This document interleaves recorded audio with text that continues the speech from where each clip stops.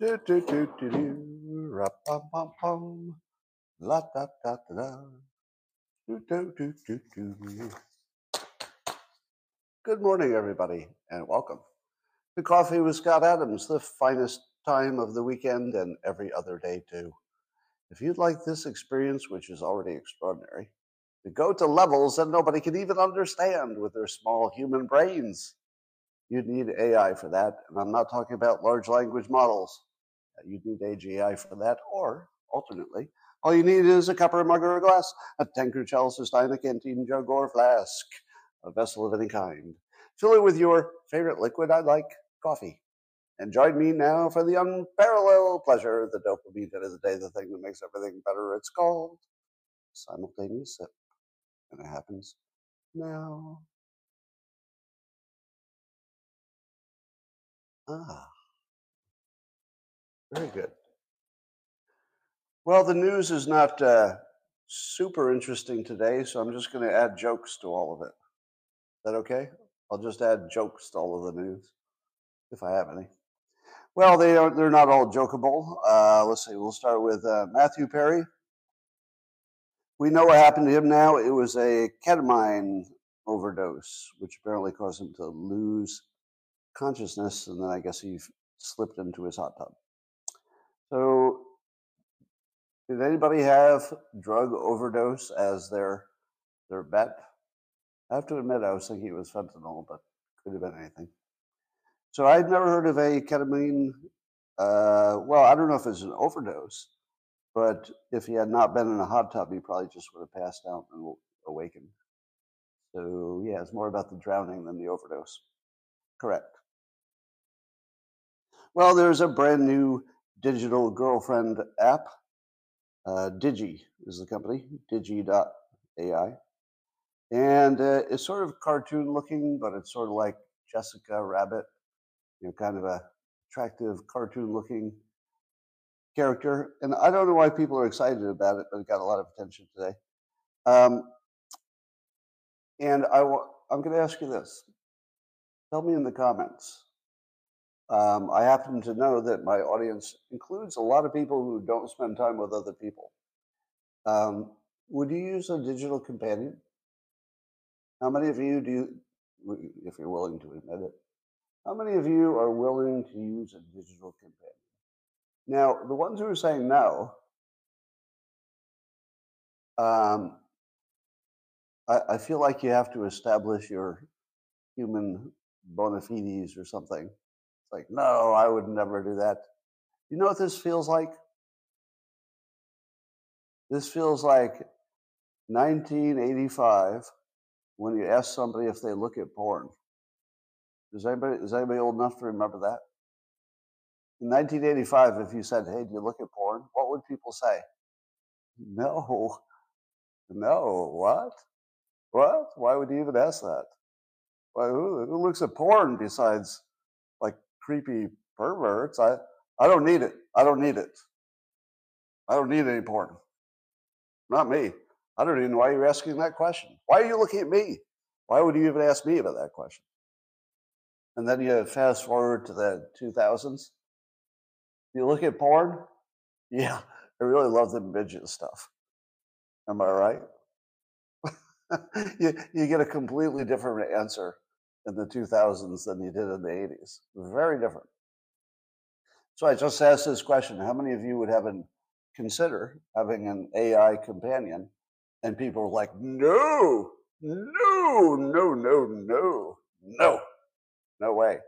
There's no way you're going to get me with an AI companion. Well, let me check back with you in about 20 years, maybe 40.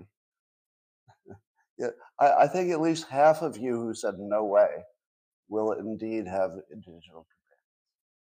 That's my prediction. I don't think this technology is quite there, but I'm gonna tell you something without too much details. Yesterday, I sampled. I'm going to be very vague here, so don't ask me for details. I'm vague intentionally for your benefit. So this is vagueness for your benefit, not mine. There is a digital product that I'm not going to describe that gives you the sensation of being with a human. And I tried it out yesterday, and it's not porn. It's not porn. And my God, oh my God, it gives you an experience that I can't even explain.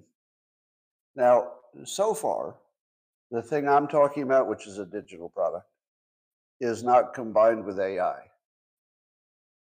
Can you guess what it is that the other thing is? Yeah, you probably can. But it's not porn.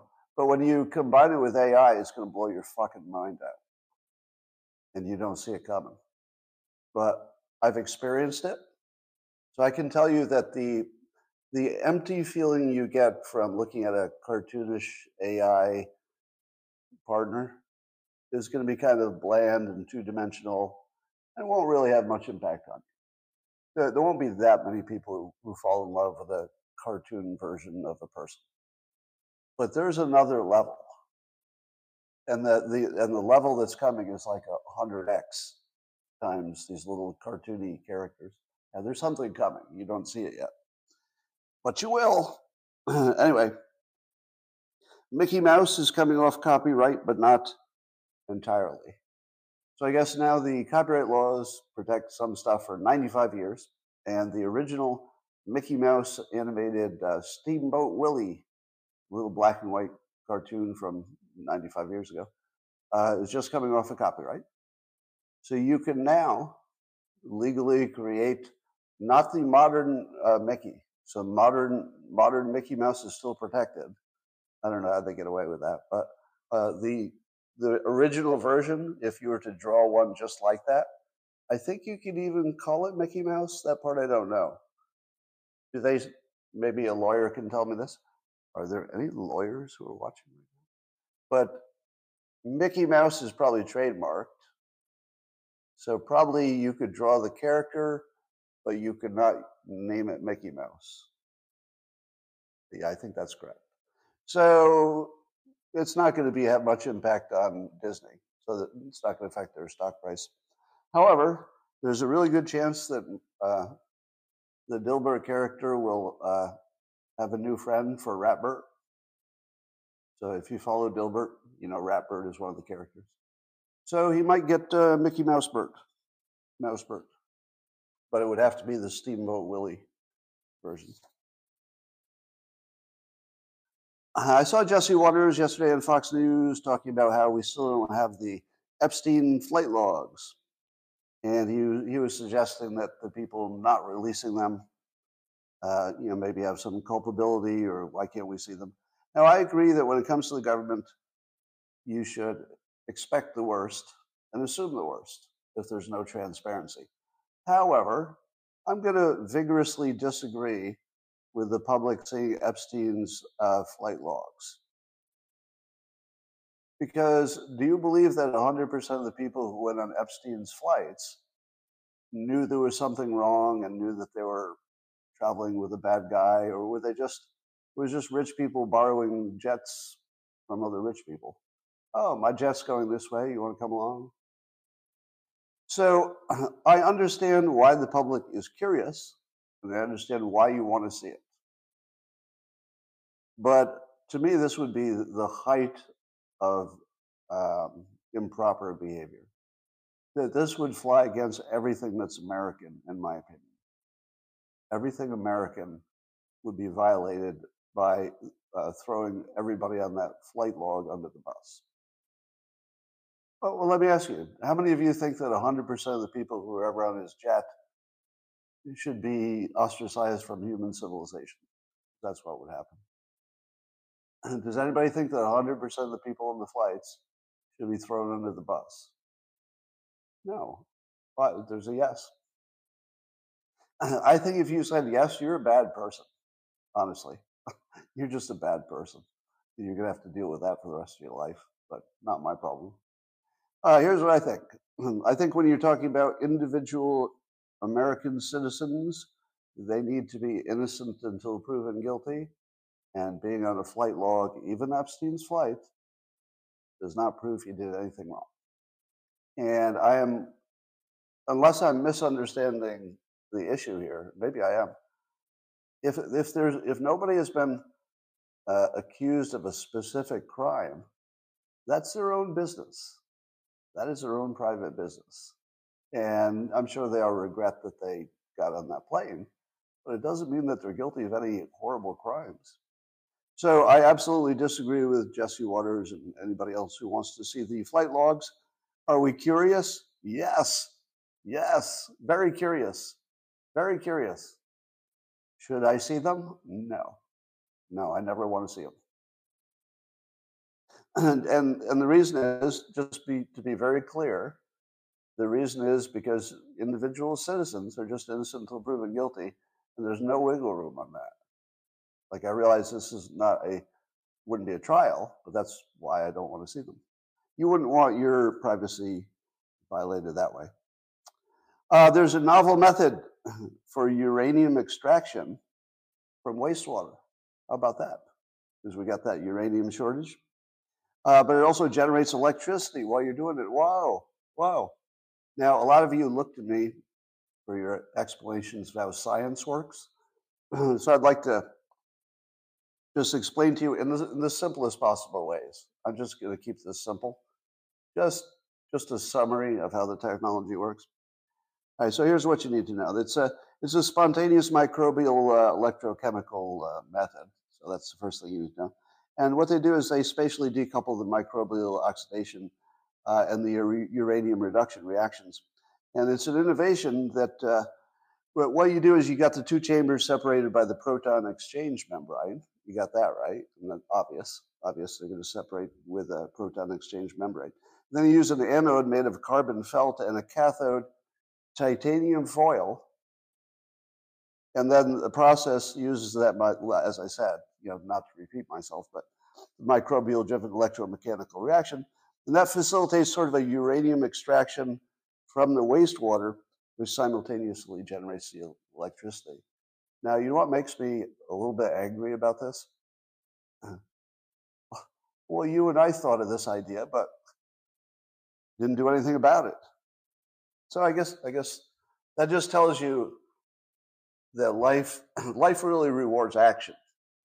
I mean, I was just thinking about this, and I'm like, I wonder if I put two chambers separated by a protein exchange membrane and then introduced an anode made of carbon felt. So I was thinking about this the other day, but I did nothing about it. So I feel like an idiot now. Well, Elon Musk is always in the news, and he's dumping on Disney lately. He said that Walt Disney might be turning in his grave because Disney is deeply infected with the woke mind virus. I think he's really trying to make that woke mind virus thing, part of the common consciousness. I know a number of people used it before he did, but he's really driving it home. And he says they used to bring joy to people's life, Disney did, making wonderful things that family enjoyed. But now, now it's just basically they're giving you woke garbage. Speaking of woke garbage, did you know that roughly 1/3 of adults under 30 regularly scroll TikTok for the news? So 1/3 of young people are getting their news from TikTok. And there's a communications expert, Molly McPherson, who was at an Axios event, and she said that the heartbeat of public opinion is TikTok. She's a crisis communication expert, so she would know.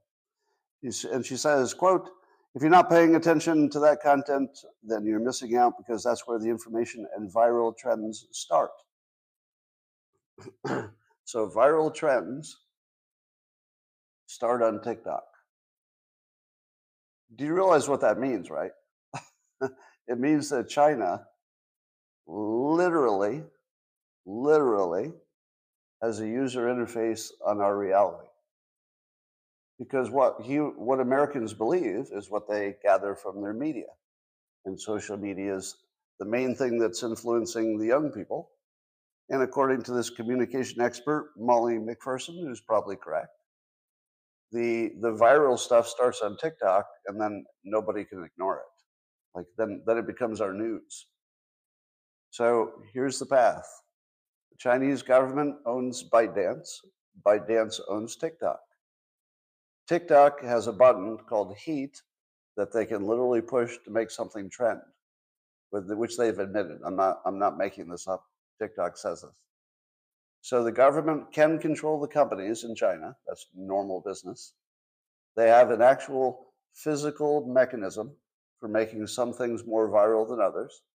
And now we know the rest of the picture. Viral things on TikTok become the news, and then it becomes our consciousness. It's still legal. And Congress still says, yeah, but you know, free speech. There's no question whatsoever that Congress is bought off or corrupt because they couldn't be that stupid. Here I'm being kind. I cannot imagine that Congress is so stupid that they don't know how much of a risk this is. They can't be that stupid. So what's left? It's not a mistake because everybody's telling them, you know, they've engaged in the conversation. So it's not a mistake. What could it be? There's only one thing left: corruption. There's literally only one explanation: corruption. So anybody who's voting to keep TikTok legal, you know, I will allow for the, you know, let's say the Thomas Massey types who are absolutists about free speech. If you're an absolutist, I'm going to give you a half a pass.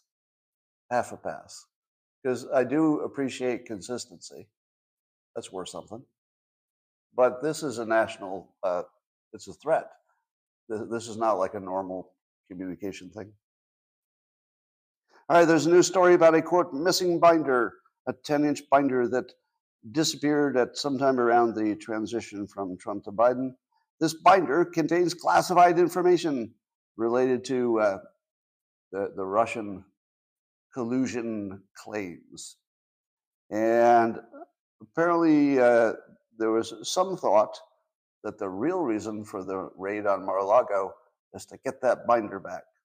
Now, some say the binder might have too much information in it about sources and methods. And that's why it's so critical to get it back. And they're thinking that maybe the information isn't terribly important, but the sources and methods might be. Other people say that's exactly why Trump has it, if he has it. There's no evidence that he has it. But if he has it, because apparently there was an effort to make it public information, but there was a process, you know, a lengthy process of redacting stuff that hadn't been completed. So, is there somewhere, does somebody have a binder that could be really, really damaging to maybe some leadership of the FBI? Maybe not just sources and methods, but maybe something embarrassing. Maybe. So we're only speculating because we don't know what's in it, but maybe it had something to do with the Mar-a-Lago raids. That's certainly not, I don't have any direct evidence of that. And maybe Trump had it specifically because it gave him some blackmail control over them. Maybe, but I don't have any evidence of that. So we don't have any evidence of who has it or what's in it or why we care, but it's one of the big stories today. It's a big story. We literally don't know anything that's true. There's nothing. I don't know. Maybe it doesn't even exist. All right, here's an evergreen story that I keep going back to. As you know, there appear to be continuing excess deaths well after the pandemic is over. But the excess deaths, weirdly, seem to be concentrated in the young, whereas old people are actually doing fine in terms of their death. Does that make sense to you that young people would have much higher death after the pandemic and old people would be doing maybe even better than normal? To me, that makes perfect sense. I'm actually confused why it's confusing or why there's even any mystery to it at all. Let me explain old people. All of the weak old people died early. That's it. The ones who would have maybe held on for a little bit longer, the COVID got them. And maybe the pandemic, restrictions decreased their quality of life so much that they died a little early from that. So it makes sense that older people had some excess deaths, and now we're just seeing the after effect of that. But how do you explain young people dying at an excess rate? Well, when you read the stories about the young people dying at an excess rate, does it tell you which category of death within that group of people is up? Which category? How can you read a story like this that says there's this mysterious and horrible, well over 100,000 deaths extra? It's in young people, where there should be not any deaths. Why isn't the most important part of the story what they're dying from? How is that not the most important part of the story? So what do you conclude? What do you conclude from a national or like a big story that young people are dying too much, and the story doesn't mention what they died from? Was it self-violence? Was it an accident? Was it drug overdose? Was it heart attacks? What was it? What? But before you speculate about what it was, deal with the first question. Why would there be a national story without breaking down the cause of death? How, how does that tell you anything? I saw this from Pierre Corey. You know him from pandemic. He was a rogue doctor, meaning that he was not agreeing with the consensus on vaccinations and such. Does it seem to you that somebody is trying to suggest that the vaccinations kill them? That's what I'm getting out of it, because it was Pierre Corey who was talking about it, and he's the one who says that the vaccinations are dangerous. But he doesn't complete the loop. He doesn't complete the loop and say the exact things that they're dying from are the exact things we'd worry about a vaccination having a side effect. You say, yes, he did, but not in the article I saw. In the article I saw, he speculated, but he did not mention. The more recent stuff does not define the specific causes. Right. No, I have seen him say separately and before that myocarditis was higher in young people because of vaccinations. So I have heard that. But what the insurance companies are dealing with, these big excess deaths, they're not completing the loop. They're not saying that, it seems heart related, and heart related would be suggestive of maybe something that happened recently, like vaccinations. No autopsies? No. When young people die unexpectedly, don't they do an autopsy? If a 15-year-old dies of a heart attack, they don't check that out? I don't know exactly. All right, so here's what I make of it. I don't believe it. I first don't believe the numbers, and then I secondly don't believe there isn't an obvious explanation for it. Because to me, it seems like the suicides and the drug overdoses would be through the roof. And then I think something happened to all of us socially. Would you agree? How many of you feel socially damaged by the pandemic? I do. I feel permanently changed by the pandemic, meaning that my social impulse is almost none. Almost none. Yeah. So if I were a teen and I had my social impulse erased, and I just lived online and watched porn all day and was on social media, I don't know, feels like that could kill you. But I don't know what the cause is, so I don't want to speculate too hard. It does seem like it might be a whole bunch of different things. Elon Musk is going hard at DEI. He says DEI must die, in a separate, he had 2 posts on it. He said, the point was to end discrimination, not replace it with different discrimination. Diversity, equity, inclusion are propaganda words for racism, sexism, and other isms. And then later he said, this is not just morally wrong as any other racism and sexism. Changing the target class doesn't make it right. Yeah. So, how much do you love the fact that Elon Musk is going hard at DEI and ESG and the other racist policies? I feel like we couldn't even have the conversation without him. How is he not Person of the Year? Wasn't Person of the Year like Taylor Swift or something? Taylor Swift, Person of the Year. Oh my God.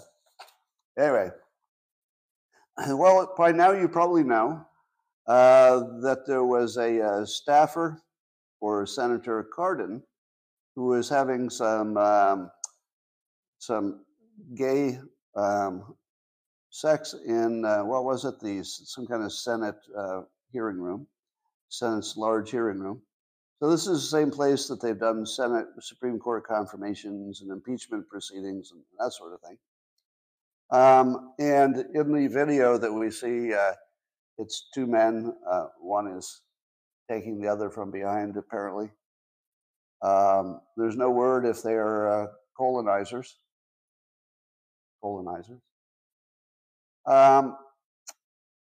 Other questions that we don't know is this the reason that the politicians like Schumer, they keep telling the public that we don't want to know how the sausage is made? Now, they've told us you don't want to know how the sausage is made. Were they referring to this? I don't know. Is this another case of, we've always heard that the senators are really interested in pork. I don't know if that's related in any way. But he's probably not the first person in the room ever to get some pork. And what I really wonder is, were they filming it as sort of a skit for grade school? Were they making some content for the young people? No? Or was it just sex? It looked like they were making some kind of a tutorial maybe for grade school. I don't know. I'm just guessing. I just watch the news like you do. I don't know. I don't know what's going on. But yeah, that's how the sausage is made. All right. Let me say this. I don't want to see them get fired, and I don't care. Right? All right. Let's be honest. Are we only caring because it was gay sex? Is that the only thing that made it news? If this had been heterosexual sex in the same room, would anybody even be talking about it? You think it would? But would we be talking about it the same way? Would it be like funnier? No. There's something a little homophobic about the story that makes me uncomfortable. I like to laugh at the public sex stories, but would it be funny if they were hetero? I don't know. Wouldn't be as funny. So I guess that's homophobic in a way. Anyway, check your bigotry on that one. Boston Mayor had the so-called electeds of color dinner that went ahead, and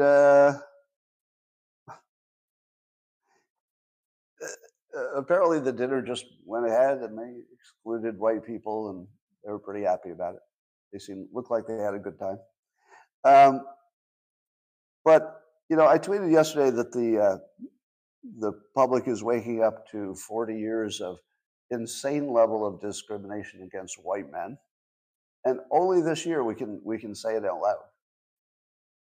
So finally you can actually say, but discrimination against white men, at least in hiring in corporations, has been far worse than discrimination against any other group.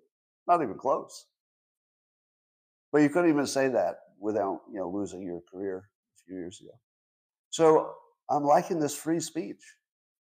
Got good stuff. Enjoying it.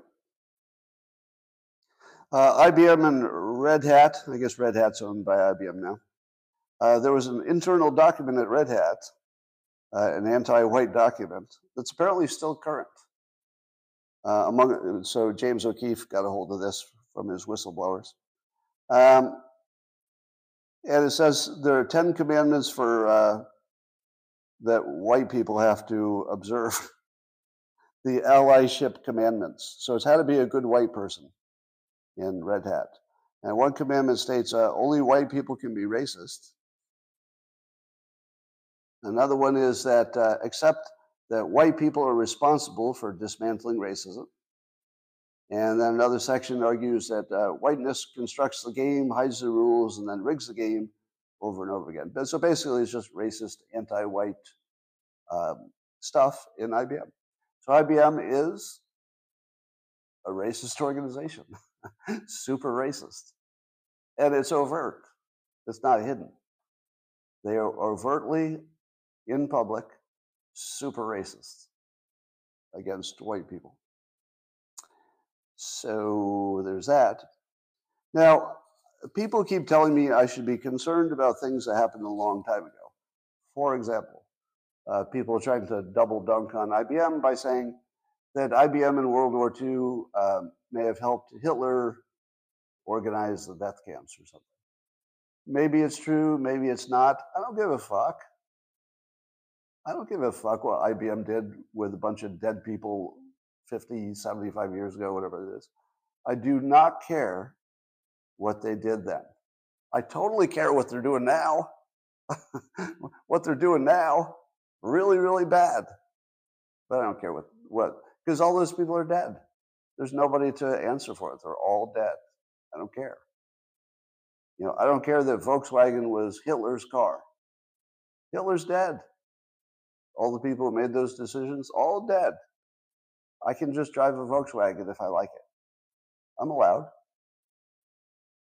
It's not my preferred car, but I used to have one. And I certainly don't care about, I don't care which political party started the KKK. Can you stop forwarding me? It was the Democrats that created the KKK. I don't care. I don't care. They're all dead. Every one of them is dead. Don't care.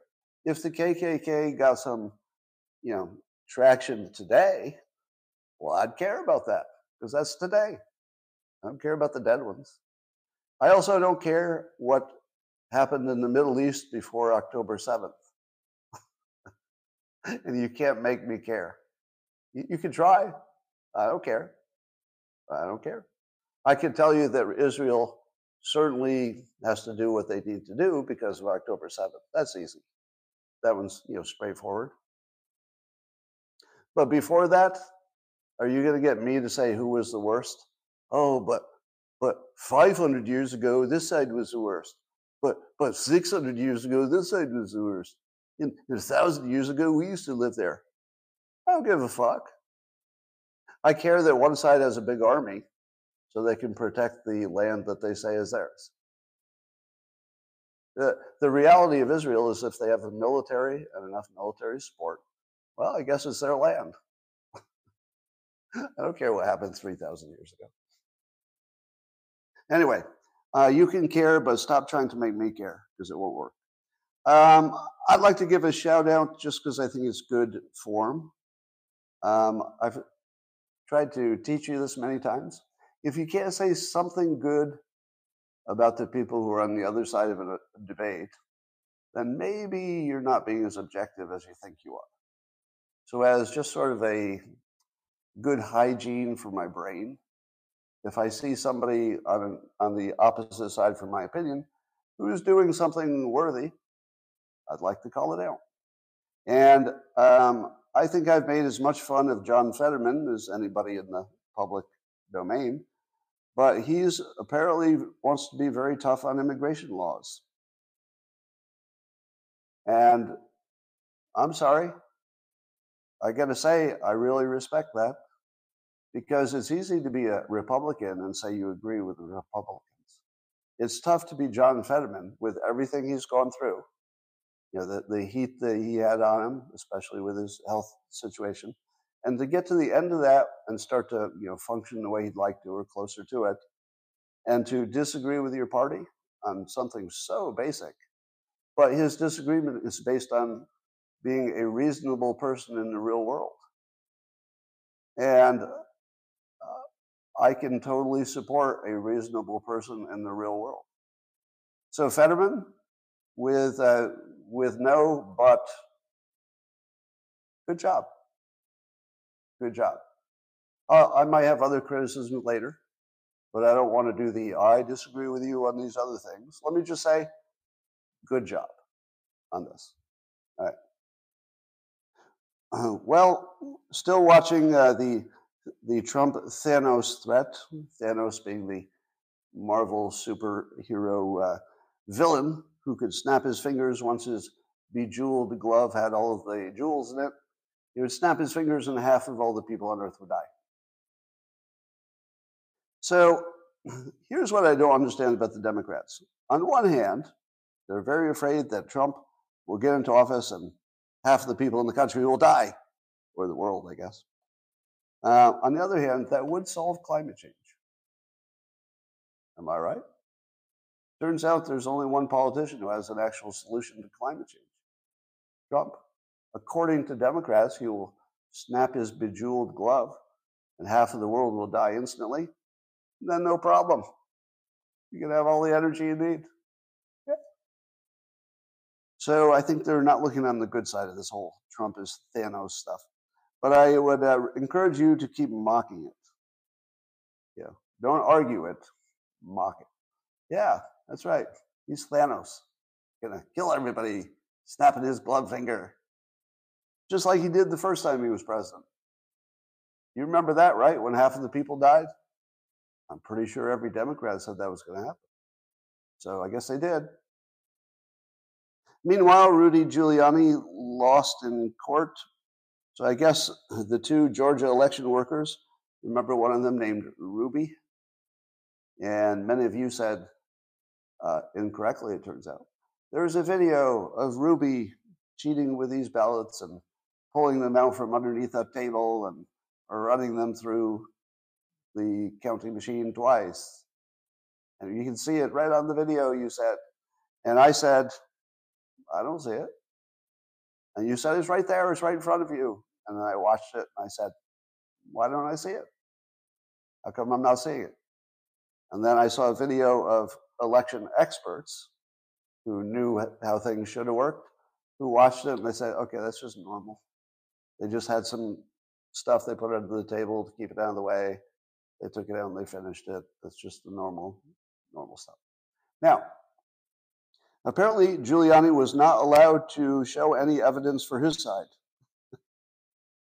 Now, why would you have a court situation where you're not allowed to show any evidence for your side?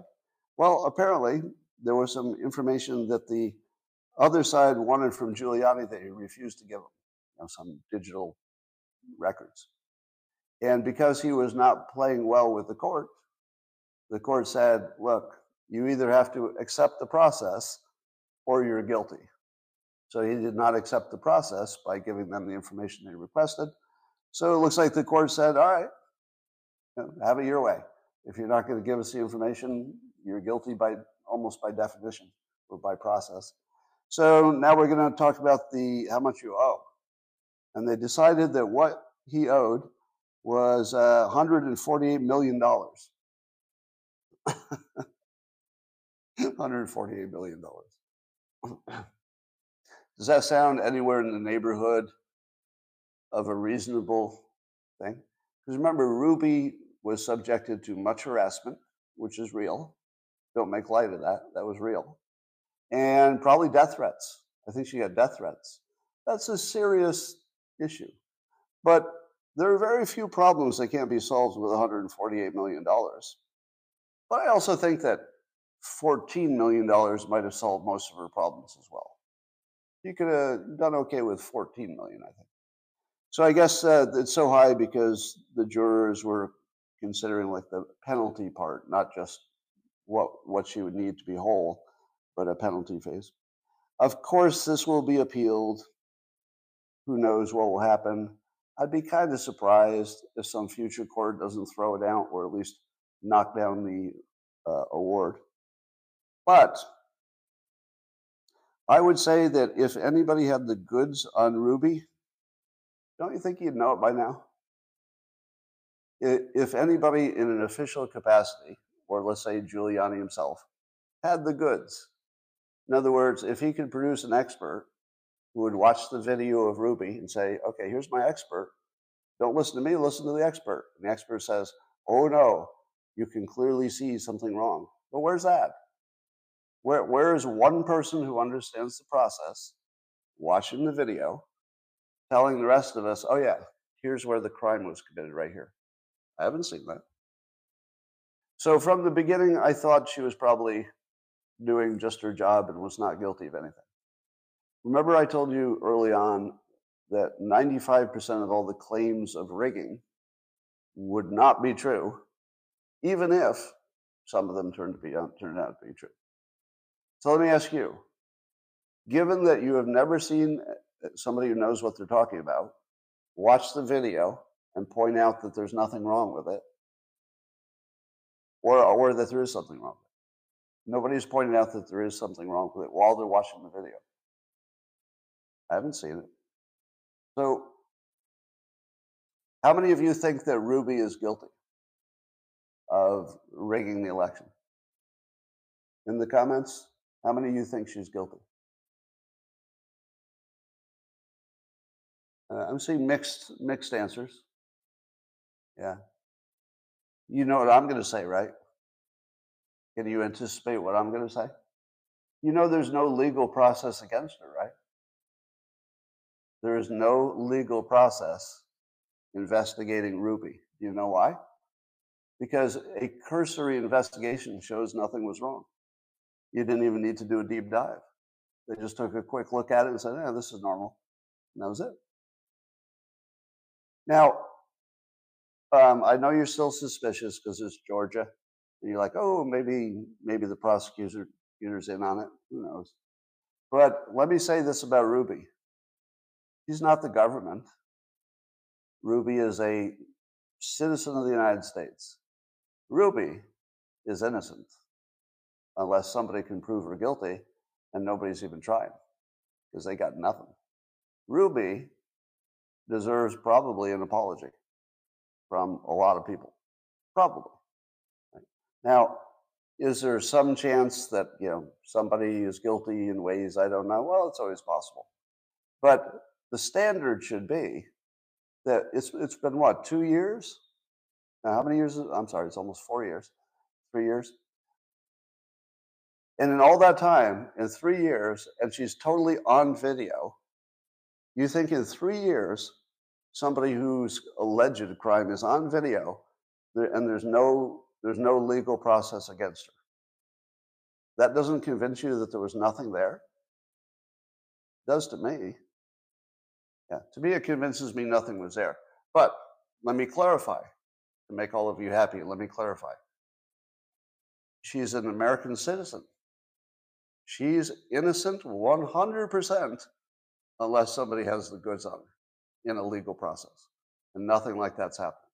So I'm Team Ruby, 100%. Same with Hunter.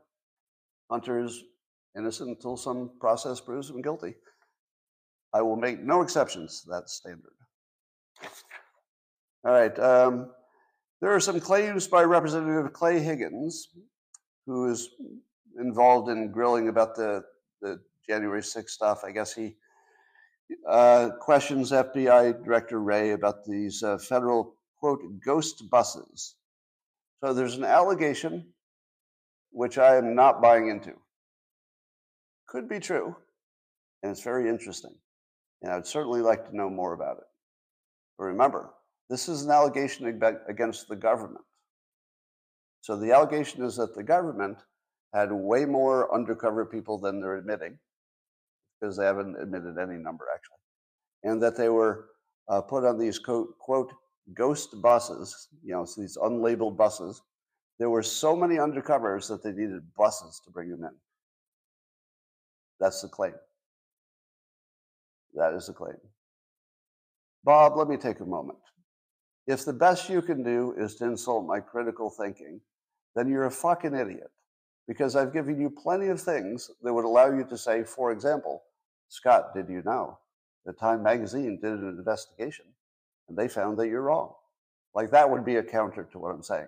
But Scott does not have critical thinking is you being a fucking idiot and not being able to handle the fact that you don't have any argument against anything I said.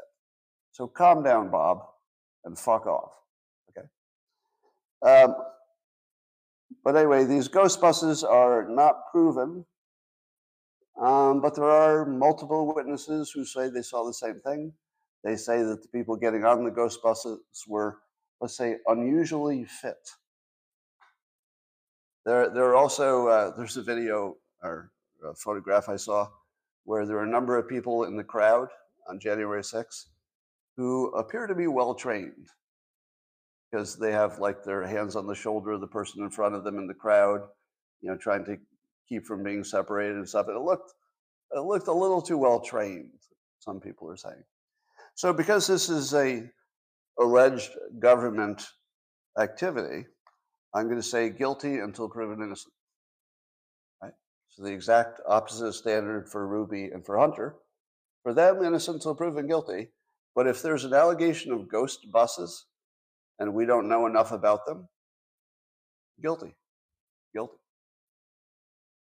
If they would like to tell us everything they know about the ghost buses, if they would like to tell us everything they know about the number of undercover people, then I say, oh, maybe not guilty. Maybe just doing your job. But if you're not going to tell us, guilty. Doesn't mean they're guilty, but that's the working assumption when your government doesn't give you full transparency. Same with the election. I have no specific knowledge of something wrong with the election, but it's not transparent. So I make the reasonable assumption about any non-transparent government entity or process. Same assumption for all crooked. No, Ruby is not equal to the government. She's somebody who worked there for a day, you know, just on the election. That's definitely not, no more than Hunter was. The federal judge is warning Elon Musk that he has to testify at the SEC. You know, how many government processes are working against Elon Musk right now?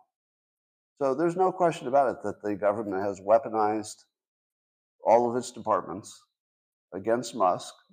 There's no doubt that Biden called for that action in public when he said they're going to look into him in a whole variety of ways. Oh, we have lots of ways. And everybody in the government said, oh, I guess you want me to investigate him. I'll see what my group can do. And then they did. They did. Now, like the fact that the government is going after Musk when he's the most unambiguously positive force in America today, and they're going after him, trying to take him down. Are they trying to destroy everything that's good? Like, try to think of anything that's good in America. Just anything. What is it they're not trying to destroy? They, meaning Democrats. I can't think of anything good that they're not actively trying to destroy. Anything. The economy, the border, anything.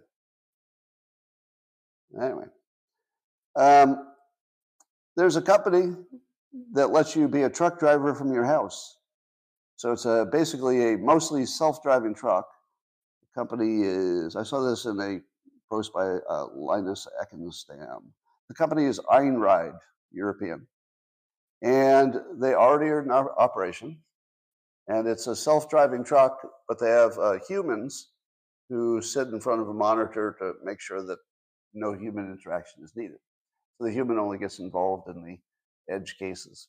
And if the human needs to take a break, they just have another human who's also working remotely take over so that they're watched all the time. Now, would you trust a human whose job is to watch a monitor just in case there's a problem? How long could you sit and watch the road without doing anything? Could you sit there for 8 hours and just go, yeah, Still looks good. Still looks good. I think you'd be like those guards who were supposed to be watching Epstein. You know, they were asleep. I think I would have had maybe I would have had a night job if I were one of those guards, and then I would just use the daytime to sleep. Because what are you going to do? Just look at Epstein? No, there's Epstein again. Still looking at him. Still alive. There he is. He's sitting on his bed. Like you can get real tired of looking at stuff, can't you? Anyway, I think it does give you an alert if the truck needs your attention. It does send you an alert. I don't know how much time I would spend actually looking at the monitor. I feel like I'd carry my phone around in case I got an alert, and I would just go on with my day. If I got an alert, I'd be like, "Oh, steer over to the left a little bit there." All right. So the Trump lead in the polls continues. Pretty much every news story about a new poll is a new commanding lead by Trump. Everything's going in one direction only, pro-Trump. But there is some polling that suggests that the race would tighten up considerably if Trump got convicted. So if Trump gets any conviction on any of his 91 counts, the pollsters are telling us that people might turn against him and vote for Biden. Does that sound right to you? That, to me, that sounds super obviously wrong. Like super extra obviously wrong. Are they trying to prime people to act that way? That would be almost exactly the opposite of what would happen. If you put him in jail, he's going to be the president. But let me say that as clearly as I can. If they put Trump in jail, you guarantee him the presidency. Guarantee it. Yeah, no doubt about it. I'd even vote. I might even vote in that case. Yeah, yeah. Make no mistake, he's not going to jail.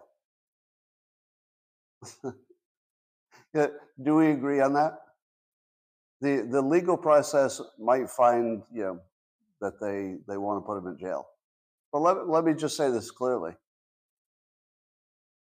I got 80 million reasons he's not going to jail. I got 80 fucking million reasons he's not going to jail. I think it'll be scary and risky, and it's always possible. But no. You think Democrats don't know where the line is, and I think sometimes they don't know where the line is.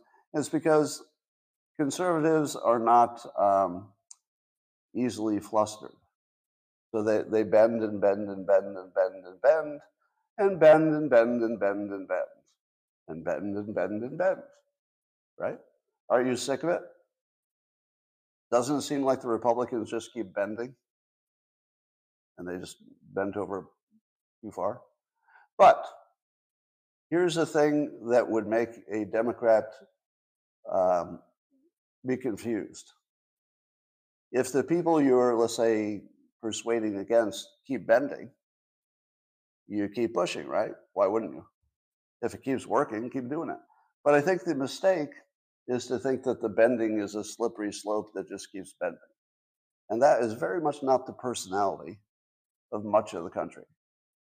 Much of the country wants to ignore literally everything that they can ignore until they can't ignore it anymore. So if you put him in jail, nobody can ignore that. Nobody can ignore it. So it can't happen. Now, I suppose there's a possibility that some information would come up that even a Republican would say, that's so bad, he does have to go to jail. But we haven't seen that. Everything looks just like weaponized Department of Justice. It doesn't look like the normal legal process is working against him. It looks political. So if Trump goes to jail, I would feel as if I were already in jail. Would you? I feel because he's, in a sense, a standard bearer for a certain sensibility in this country, if they put him in jail, I would feel like I'm next. Like most of the things that happen in the news don't feel personal. It's like even a war. If you don't know anybody who's in the war shooting, it doesn't feel personal. It's like a topic in the news. But if you put Trump in jail, I would feel that in every part of my body. And I would clear my schedule, and I would do nothing but trying to fix that, because that would be too far, way too far. And part of me actually wishes it happened. I don't wish him to be in jail, but there's some fights you want.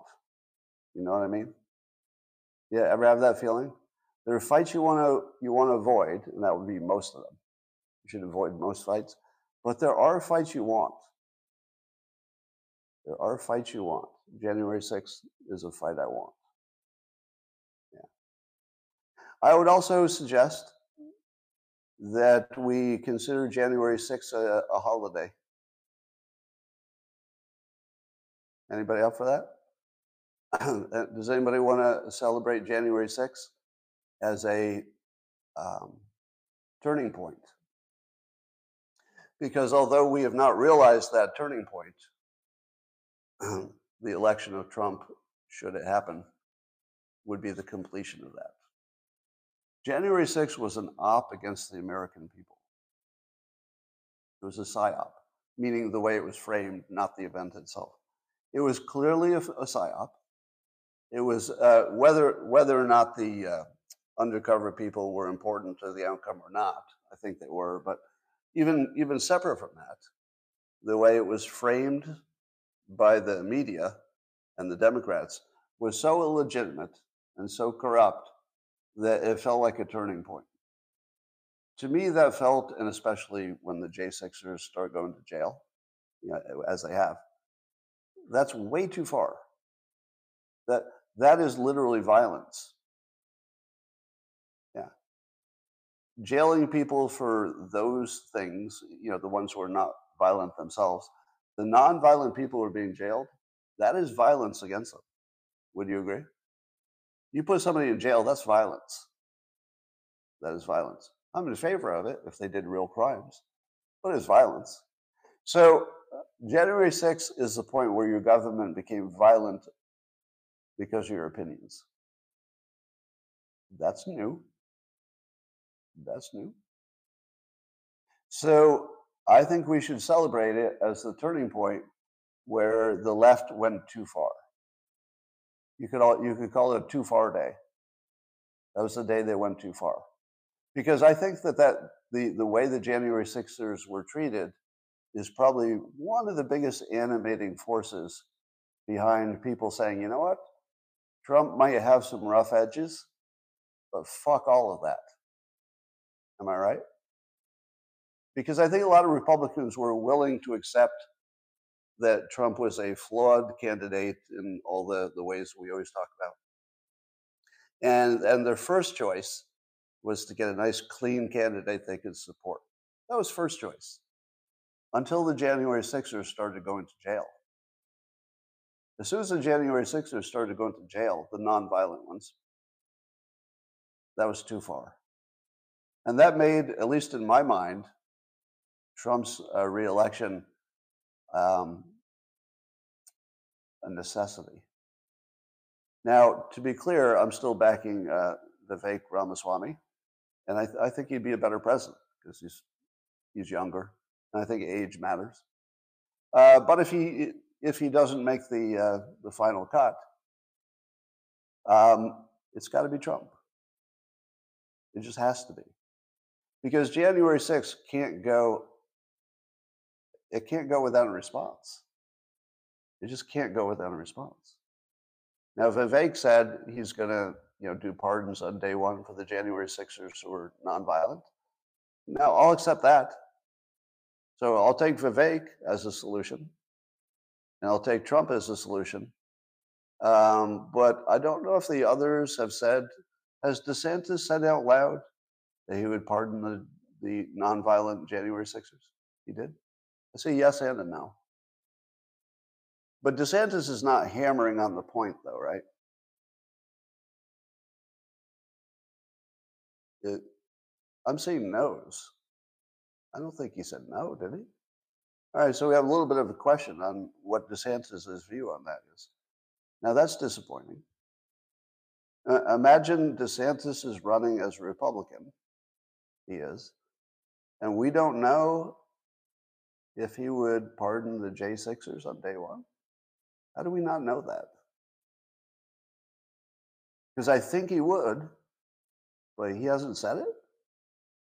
I feel like he would have said it directly. I don't know.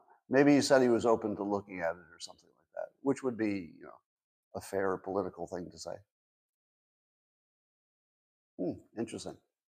He said he would consider it. I think that's probably the reason that we're not sure, because he said he would consider it, which is a good non-answer.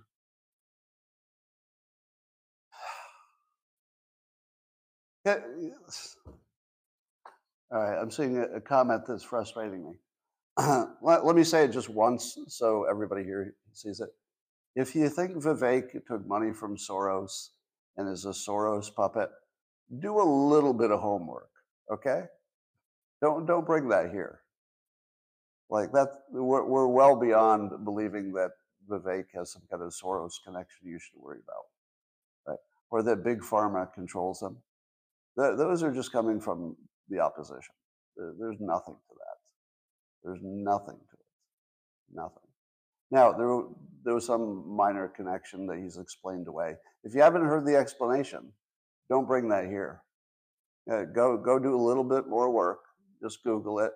Find Vivek explaining his response to those accusations. Right? But if you haven't heard that, don't bring that here. That's crazy shit. Yeah. All right. Let's see what the IDF has admitted that the 3 hostages who were released, I guess they had white flags. They were waving the white flags, and they were killed. And the IDF has taken full responsibility. Now, I have 2 things to say about that. It's a tragedy of almost unspeakable dimension, the fact that they were that close to being freed. So, your brain is just crushed by the story. And so let's not, lose sight of that. But despite the tragedy, which we're not minimizing, I have to say the fact that the IDF said they did it and didn't make an excuse for it, I got to respect that. I got to respect that. And it does make me more likely to believe whatever's the next thing they tell me, which is tough, because in a war context, I'm not really expecting to believe anybody. But wow, sort of a model of how to behave, I would say. If you've done something this bad and within fairly short period of time, you say, yes, this was us, no excuses. That's pretty good. I'd like to see more of that, but less tragedies. Well, AI appears to have broken some kind of barrier we didn't think it would break. So Google's DeepMind, which, correct me on this, is not a large language model, right? DeepMind was an earlier version of AI before the large language models. Do I have that right? I got a yes over here? I think that's right. But using DeepMind in conjunction with some other AI, they solved some math problems that had not been solved before. And apparently let's see if I can do a good job of explaining this. If you have a few different types of AI, so DeepMind is one technology, large language models is another, that the big one can interact with the other ones. And that it's almost like a brainstorming system of humans, except it's 2 AIs checking each other's work. So one of them will throw out ideas and the other one will check them. and then recheck things and stuff. So in effect, this is not how the story was reported. This is my own twist on it. AI just learned how to be creative.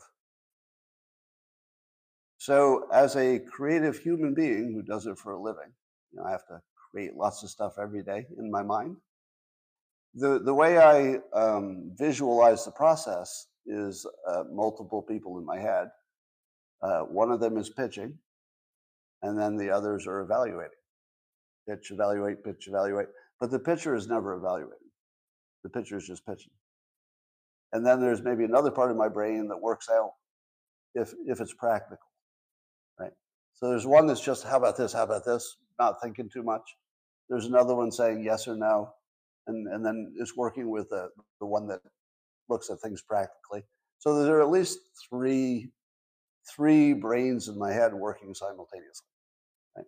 And I've told you that when I did my micro lesson on one of those brains is the executive. It's the one in charge. But if you imagine the AI could use that same model, so that instead of having an AI, that would be like just one part of your brain. But if you're trying to reproduce human capabilities, especially creativity, it does make sense to me that you would have a pitcher and a catcher. You've got one coming up with ideas and one checking the ideas, and they may even be different technologies. And if that doesn't work, perhaps one of them can call upon yet another one. Say, oh, two people in a room is not much of a brainstorm, so let's bring in a third AI. Is it possible that even though the story is about solving a math problem, what they really solved was creativity for AI? Now, I've told you that this is one of my famous quotes that's on the internet all the time, that creativity is allowing yourself to make mistakes, and art is knowing which ones to keep. Have you ever heard me say that? So creativity is, if I'm going to draw, let's say, a picture of an animal or a person, if I give it 2 eyes and 2 ears, that's not a mistake, right? It's also not art. If I gave them 1 eye, maybe it's art, but it's a mistake. So if it's a mistake that I look at and I go, I kind of like that, then it's art, if you like it as well. So for example, Dilbert has no eyeballs and no mouth. That's a mistake. But can you imagine Dilbert with eyeballs and a mouth? It would be different. The fact that he has no eyeballs and no mouth turned out to be perfect because he was the voiceless employee, the one who had, he was blind and deaf and sort of a slave to the corporation. You put him like a mole. You put him in so having no eyeballs and no mouth turned out to work, and it turned out to be art, commercial art, but it's a mistake. So you need to be able to create AI that can make mistakes. And apparently the large language models are very mistakey. They do lot. I asked her what books I published, and I had all the answers were wrong. So all those wrong answers were mistakes. What books did I publish? All wrong answers. But they were interesting answers. They might have even suggested a new book title that I hadn't written yet. It might have actually come up with the book I should write that I've not yet written by mistake. But if that mistake turned into a real book, because the brainstorming worked on me, well, then it turns into art. So AI has to learn how to make mistakes productively. Otherwise, it can't be creative. You need to make lots of creative mistakes. And then you analyze the creative mistakes like you're panning for gold. It's like, there's a mistake, now useless. There's a mistake, useless. There's a mistake, useless. There's a mistake. Whoa, why did that mistake make me feel something? It's a mistake. It's a mistake, but I felt something. Well, now you get art. So this is a way bigger potential deal than most of you think. You're wondering why I'm spending so much time on it. But if AI can solve art, it can kind of do anything. That's a pretty big bar, and I wasn't sure it could cross it. But this idea of the multiple brains working as one brain, the way a human brain does, that might be the breakthrough. That might be the logical breakthrough. Is it's got to be multiple entities struggling. All right, and that, ladies and gentlemen, is all I have to say on today's best live stream you'll ever see. Is there any story I forgot that is so important? I saw a story on social media about some votes in Fulton County, Georgia, that were being questioned or tossed down. But then I checked the news today and I didn't see it. Was that story real? Do you know if that was real? Yeah. So the claim was 17,000 invalid ballots from the 2020 election. Andrew Clavin cited my hoaxes. Oh, good. So some people say it's real, but it's not news. How could it be real and the news isn't covering it? It's on social media, but not in the news. Not in the left or the right. It's not on Fox News, is it? So I'm going to put a question mark on that one. Big question mark on that one. I don't know if that's real. Is it an old claim? Somebody says it's an old claim. Might be an old claim. That's why I didn't talk about it. All right. The poll workers lied to the GPI about you, and meaning the speaker, Mark, and threatened. Said I threatened them. Wow. Oh yeah. So there's a new movie called The American Society of Magical Negroes, which suggests that the danger in the world is white people, or something like that. And as others have pointed out, wait a minute. If you change the ethnicities of the people in this movie, it would go from a funny send up to something terrible. I'm going to hold my opinion on this one because it is intentionally a comedy, and comedies can be challenging. So here's what I think. If it turns out it's hilarious and you watch the movie and you go, okay, that's just funny, then I'm not going to care what they said. If it's funny. If it's not funny and it comes off as racist, that's a big problem.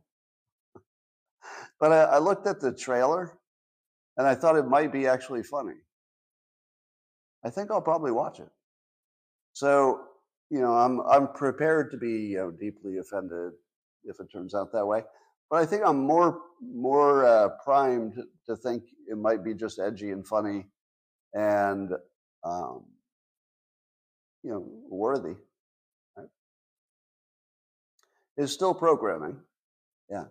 But humor is its own category. Humor can influence you, but sometimes it's okay because joke's a joke. So I tend to be very forgiving about humor. So, for example, in the trailer for the movie, it shows a scene where there's a young black guy walking through some party atmosphere filled with white people, and he's feeling all awkward. And and then that's kind of the point of it, is that he's awkward around the white people. And I thought to myself, I could totally watch this movie because I would love to see a perspective I don't think about or wouldn't, like I never would have thought about that in exactly the way they presented it.